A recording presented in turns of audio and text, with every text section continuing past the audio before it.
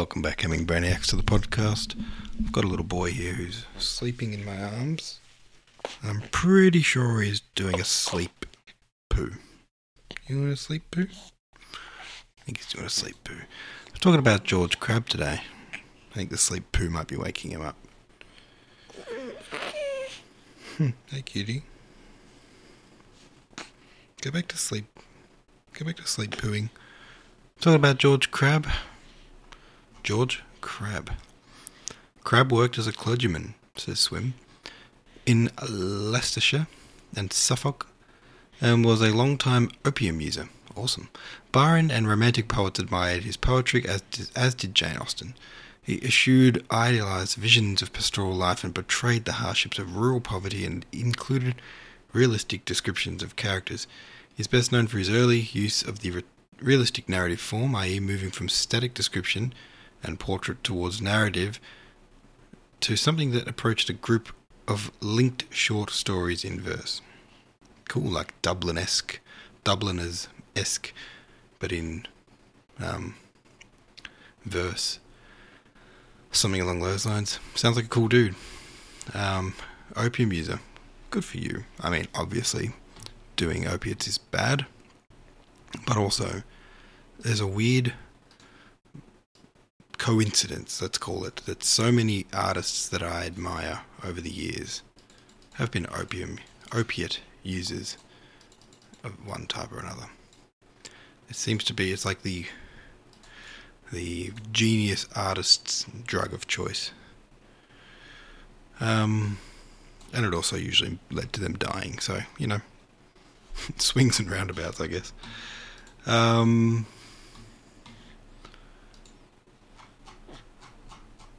Who's today's poet is the question. William Blake, 1757 to 1827. It's called To the Muses.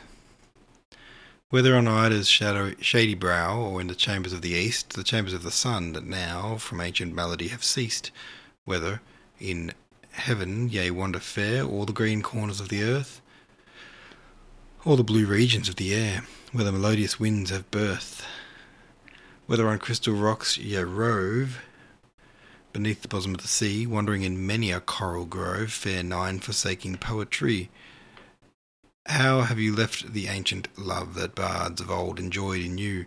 The languid strings do scarcely move, the sound is forced, the notes are few. This one's called To Spring. O thou with dewy locks who look'st down through the clear windows of the morning, turn thine angel eyes upon our western isle, which in full choir hails thy approach, O Spring. The hills tell one another, and the listening valleys hear. All our longing eyes are turned up to thy bright pavilions. Issue forth, and let thy holy feet visit our clime. Come over the eastern hills, and let our winds kiss thy perfumed garments. Let us taste thy morn, and evening breath scatter thy pearls upon our love-sick land that mourns thee for thee. O, decker her forth with thy fair fingers, pour thy soft kisses on her bosom, and put thy golden crown upon her languished head, whose modest tresses are bound up for thee. This one's called Song. My silks and fine array, my smiles and languid air, by love are driven away, and mournful lean despair brings me you to deck my grave. Such end true lovers have. His face is fair as heaven when springing buds unfold. Oh, why to him wasn't given, whose heart is wintry cold, his breast is love's all-worshipped tomb, where all love's pilgrims come. Bring me an axe and spade, bring me a winding sheet, when I grave have made. Let winds and tempests beat, then down I'll lie, as cold as clay, true love doth pass away.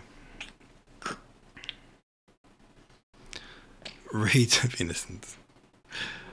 Piping down the valleys wild, piping songs of pleasant glee, on a cloud I saw a child, and he, laughing, said to me, Pipe a song about a lamb. So I piped with merry cheer, Piper, pipe that song again. So I piped, he wept to hear. Drop thy pipe, thy happy pipe, sing thy songs of happy cheer. So I sung them again, the same again, while he wept with joy to hear. Piper, sit thee down and write in a book that all may read. So he vanished from my sight, and I plucked a hollow reed.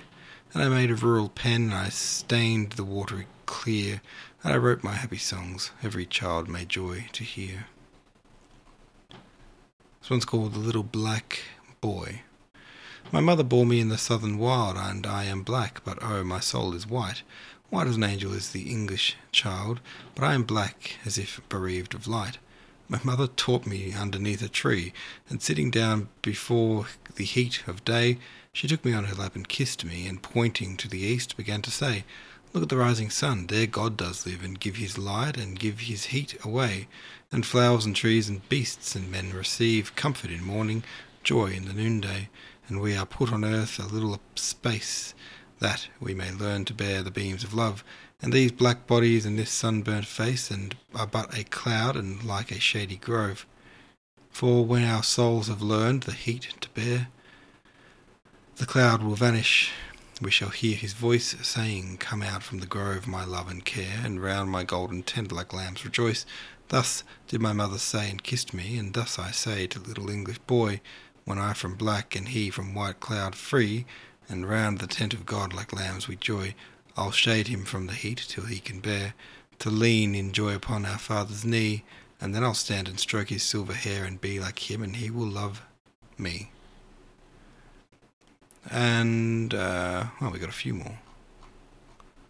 Damn, this guy wrote a lot of poems. This one's called Hear the Voice. Hear the voice of the bard, who present, past, and future sees, whose ears have heard the holy word that walked among their ancient trees, calling the lapsed soul, and weeping in the evening dew, that might control the starry pole, and fall in light and renew. O earth, return, arise from out the dewy grass. Night is worn, and the morn rises from the slumbrous mass. Turn away no more, why wilt thou turn away? The starry floor, the watery shore, is given thee till the break of day. The tiger. Tiger, tiger, burning bright in the forest of the night, what immortal hand or eye could frame thy fearful symmetry? In what distant deeps or skies burnt the fire of thine eyes? On what wings dare he aspire, and the hand dare seize the fire? And what shoulder and what art could twist the sinews of thy heart, and when thy heart began to beat, what dread hand and what dread feet? What the hammer, what the chain? In what furnace was thy brain? What the anvil, what dread grasp dare it deadly terrors clasp? When the stars threw down their spears and watered heaven with their tears, did he smile his work to see? Did he who made the lamb make thee? Tiger, tiger, burning bright in the forest of the night, what immortal hand or eye dare frame thy fearful symmetry? Alright, buddy. Okay. I'll have to pause for a second. Be right back. Okay, I am back. 2 more poems. 3 more poems. This one's called Cradle Song. Sleep, sleep, beauty bright, dreaming in the joys of night. Sleep, sleep, in thy sleep, little sorrows sit and weep. Sweet babe, in thy face, soft as eyes I can trace. Secret joys and secret smiles, little pretty infant wiles.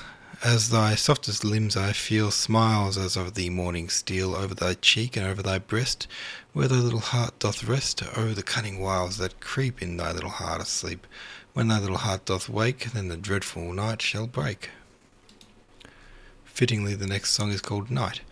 The sun descending in the west, the evening star does shine, the birds are silent in their nest, and I must seek for mine. The moon, like a flower in heaven's high bower, with silent delight sits and smiles on the night. Farewell, green fields and happy grove, where flocks have took delight, where lambs have nibbled silent, move and the feet of angels bright. Unseen thy poor blessing, and joy without ceasing, on each bud and blossom, on each sleeping bosom. They look in every thoughtless nest, where birds are covered warm. They visit caves of every beast, to keep them all from harm. If they see any weeping that should have been sleeping, they pour sleep on their head and sit down by their bed, When wolves and tigers howl for prey, they pitying stand and weep, seeking to drive their thirst away and keep them from the sheep. But if they rush dreadful, the angels most heedful receive each mild spirit, new worlds to inherit, and there the lion's ruddy eyes shall flow with tears of gold, and pitying the tender cries, and walking round the fold, saying wrath by his meekness, and by his health sickness, and driven away from our immortal day. And now beside thee, bleating lamb, I can lie down and sleep, or think on him who bore thy name, graze after thee and weep. For washed in life's river, my bright mane forever shall shine like the gold as I guard over the fold. Love's Secret. Never seek to tell thy love, love that never told can be, for the gentle wind doth move silently, invisibly. I told my love, I told my love, I told her all my heart, trembling cold in ghastly fears, she did depart. Soon after she was gone from me, a traveller came by, silently, invisibly, he took her with a sigh. That's our poems today, William Blake, quite prolific. Thanks for listening, folks. I'll see you tomorrow.